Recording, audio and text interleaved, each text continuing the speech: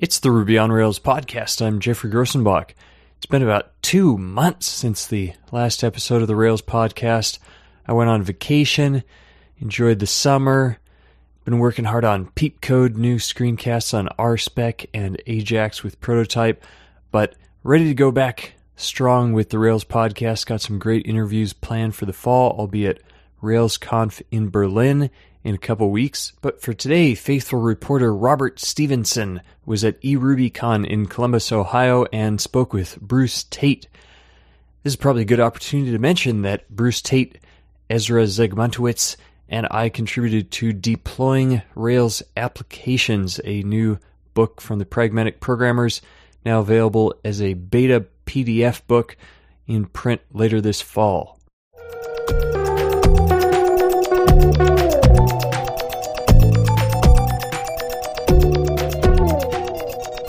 Hey, this is Rob Stevenson from the Columbus Ruby Brigade. I'm here at eRubyCon in Columbus, Ohio, and with me today is Bruce Tate, who's giving talks on Active Record and collaboration, and it's great to have you here. It's great to be here. You recently late last year, switched jobs from being an independent to being part of a company. I wonder if you could tell us about your new venture. Yeah, I started a bunch of years ago, probably 16 years ago at IBM, one of the biggest companies. And then I kind of gradually got smaller until I got down to zero, and now I guess I'm building back up again. 2 years from now I'll be at Microsoft or wherever. But the new company is Wellgood LLC, and we are building a charity donations portal called Changing the Present, and it's tremendously exciting for me to be using technology that I love, working with people that I love, and actually hopefully change the world at the same time. So tell us about Changing the Present. This is a online donations marketplace, and there are a couple of things that are unique about it. First, the technology in the nonprofit sector is about 20 years old. There's really some horrible technology out there. And it's a shame because that really impacts how much of the money that you would donate would actually make it through to a nonprofit. If you can be more efficient, then more money will get where it needs to go. So we want to make things more efficient. Second, we would like to change the social norms for the way that people think about giving. I had my mom got sick. She actually broke a bone in her neck a couple of months ago. She's okay, but we got a lot of flowers, and the first couple of sets of flowers were great. And then the next 27 made it to the trash. And that's tremendously wasteful. Or if you think about conferences, most of the gifts that are given wind up in the trash. So if you can harness that, not all the gift revenue, but just the stuff that makes it in the trash, you can really change the world. So we would like people, instead of giving that 7th pen and pencil set or another pair of fuzzy slippers. I know you've got 4 or 5 pink ones. Shh, don't tell. Yeah, but if you can just harness that and instead give an hour of a cancer researcher's time, preserve an acre of the rainforest, make a blind person see, which turns out you can do with cataract surgery for about $30. And now, instead of another pair of fuzzy slippers or another backpack for a conference, I'm making somebody see, and that's a pretty exciting thing for us. Now, you have written 9 books per your bio, and majority of these books have been Java books. Good number. There's even some OS2 back there if you go far enough. So, in the Amazon Wayback Machine. Now, you're well known in the Java community for continually offering up the red pill and kind of showing the community that Java is not the end-all, be-all. And so did you come into Wellgood saying, let's do it in Ruby, or was that a decision that was already made as far as changing the present as a Ruby on Rails application? I basically came into the Wellgood situation with a startup that needed what a lot of startups need. We needed to be extraordinarily efficient. And we knew that since we were building something that nobody had built before, and since we had an idea that we thought was compelling, of course the things in front of your mind are, can I build this before I run out of money? And can I build something compelling?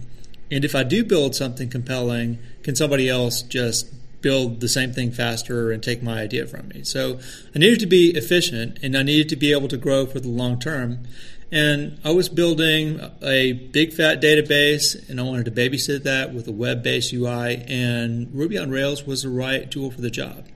I have nothing against Java. I think it's a fine language for what it was intended to build, and that's primarily more middleware and basically systems. It's based on C, which is a systems language. But for 10 years, we've been building applications in a systems language, and I don't think that's a good idea.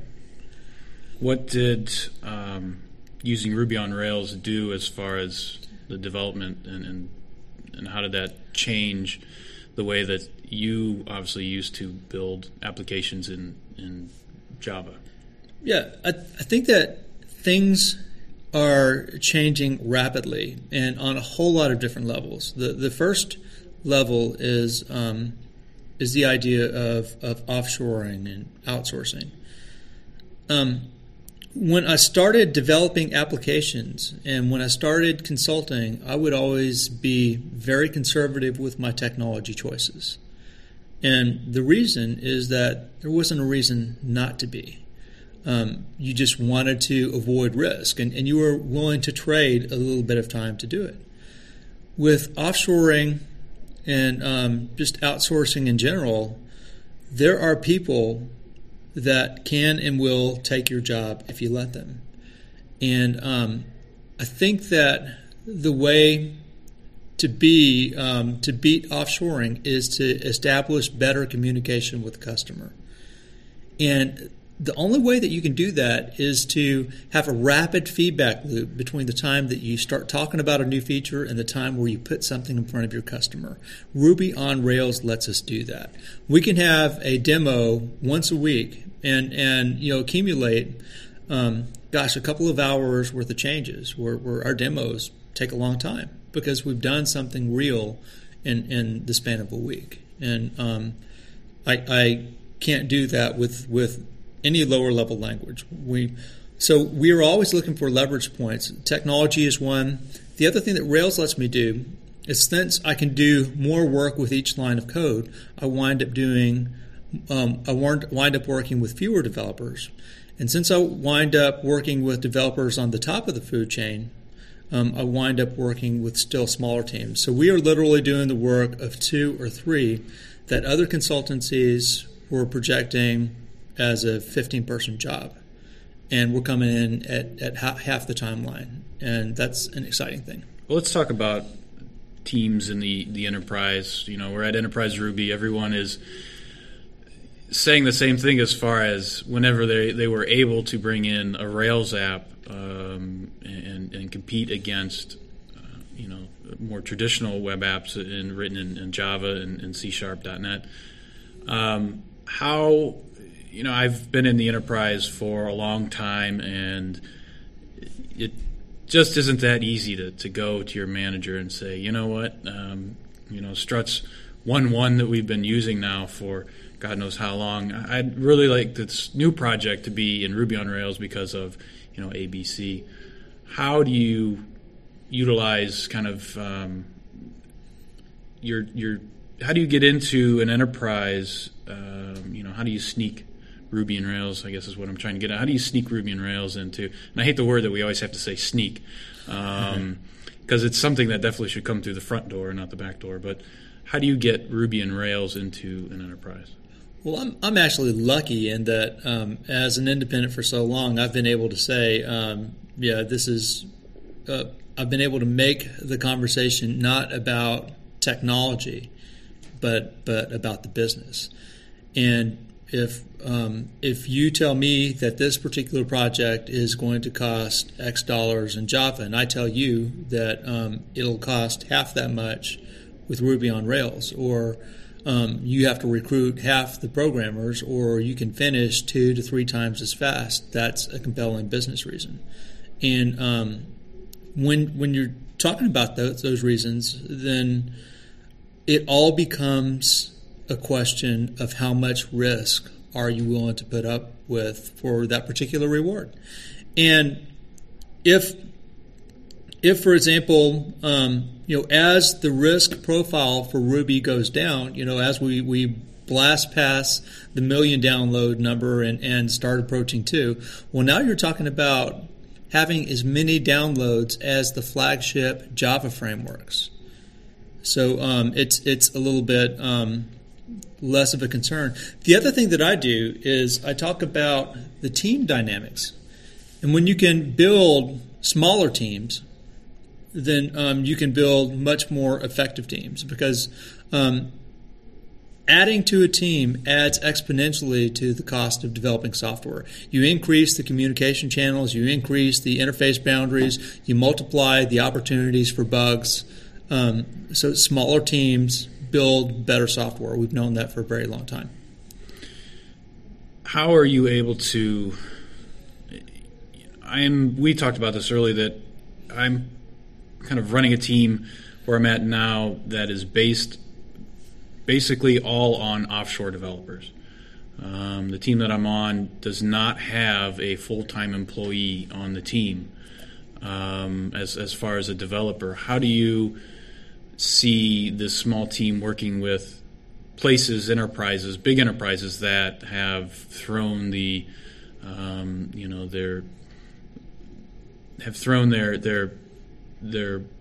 interest towards throwing the money at offshore developers as a way, because these people are smart and they work for a lot less.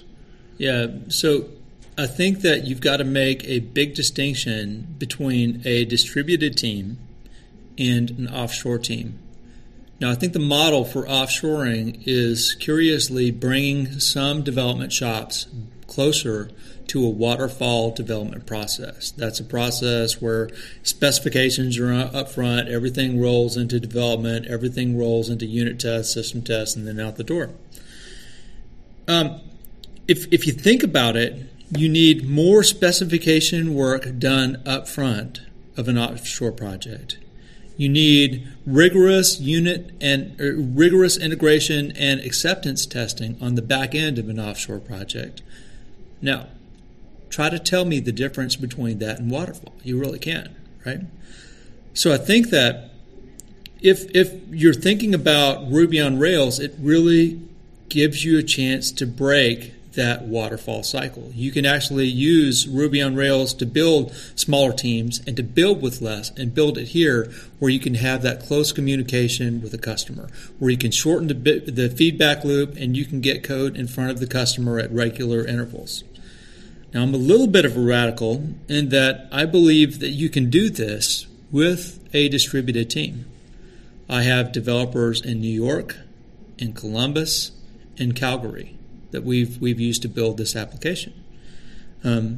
Curiously, the guy in Calgary is Clinton Bejan, who is the author of the Java framework called iBatis. Clinton is a technology agnostic. If he believes that Rails is the right technology for a problem, then he's going to work with it. Now, I know that we are paying a penalty by having a distributed team. We're not able to pair program as seamlessly. But if I can go get the best developers in the world, then I think that we could overcome any disadvantages that we have to proximity. So I always build a very careful distinction between a distributed team and an offshore team. An offshore, the traditional offshoring model is much closer to a waterfall, and I think that the answer, how do I do that with Rails? I think the answer is you don't. Let's go back to changing the presence and just present and charity in general. Recently, the Ruby community has really stepped up, and especially with Chad Fowler, where they at RailsConf they kind of put down the challenge to raise money for charity. This was started with Dave Thomas and Mike Clark, who started the guidebooks that would allow people to, for some amount of money donated to charity, come to kind of a pre-conference tutorial on Ruby and Rails.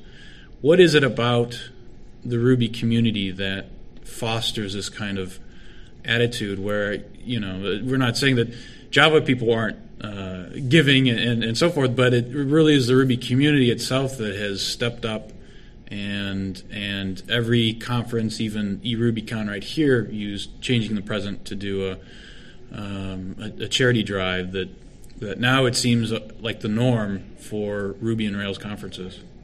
I think it's a fantastic movement, and isn't it interesting that the same people who have given so much time and so much energy to establishing the Rails framework in the first place, the Dave Thomases, the Mike Clarks, the Chad Fowlers, they've sunk countless hours into establishing Ruby on Rails as a viable open source platform with code contributions, with technical writing, which you've got to do out of love. You're never going to make a lot of money doing technical writing.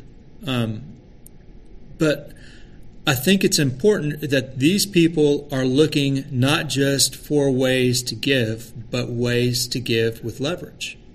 The same way that I talk about coding with leverage by using smaller teams and better technologies, we have people with big names, and they are using those names to attract attention and to provoke action on noble causes. And one of the things I'm very excited about doing is actually building a platform that we can use for things like those workshop registrations and actually the e-commerce engine to drive the giving through that process and to do the record keeping and, frankly, to help people promote a noble cause.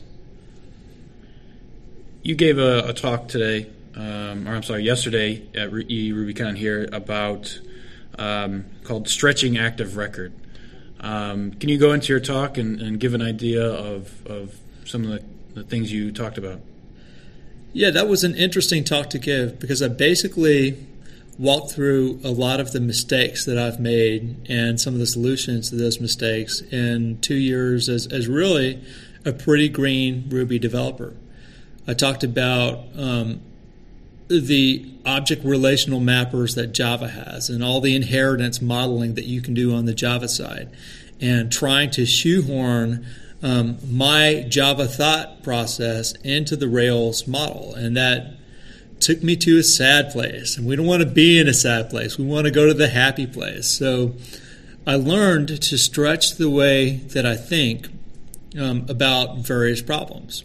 Like, for example, instead of trying to build a whole inheritance model, sometimes I'll use polymorphic association. So instead of saying, okay, everything on my website is content, well, if I were to follow the Rails inheritance model, then everything would be crammed into a content table, and all the subclasses of that would be with different properties. That's clearly an unmanageable solution. One of the things that I can do, though, is break out a small content descriptor that I can then add to a class with polymorphic associations. The other thing that I can do is realize that I'm not coding in Java anymore. I'm coding in Ruby. And I can make, instead of having one big fat content column, well, I can have small pieces of content like nonprofits and causes and gifts on my site. And I can make them all quack and waddle. I can use duck typing. So as long as I add the common behaviors in a module and just name and declare the fields in a similar way, then these things will behave as if they were one big inheritance tree. And that works for me pretty well. I also talked about some of the things that I learned earlier on, such as dealing with very large trees. There's a niche design pattern that I used that I haven't codified yet as an active or as an access plugin, but it's using materialized address. So instead of doing a nested set, which is great for dealing with categories and things that don't change, The problem with a nested set is when categories do change, you have to renumber the whole set. With the concept of a materialized address, well, I can label something like I label the internet, 1.4.7.16, which is just a materialized list of identifiers, and I can express a tree that way with some pretty surprising results. Let's get into kind of more of the Java side that most people would recognize your name with, and the kind of excitement that has fairly recently come around with JRuby. You have a lot of Ruby luminaries getting very excited because this seems like a great open door into the enterprise, whereas something that can be easily brought in, whereas maybe something Rails would be a little more difficult to do. How do you see JRuby helping Ruby and Rails breaking into the enterprise? It's very interesting that when you see something like JRuby as it's under development, you've got a use case in your mind, maybe a couple of use cases. And from Java to Ruby, I wrote about some things that look absolutely fascinating to me, like using middleware in Java, like rules engines, and expressing scripts in a scripting language like Ruby. So wouldn't it be great to if you could put real, natural, domain-specific languages into Java rules engines to make some business rules that look like business rules?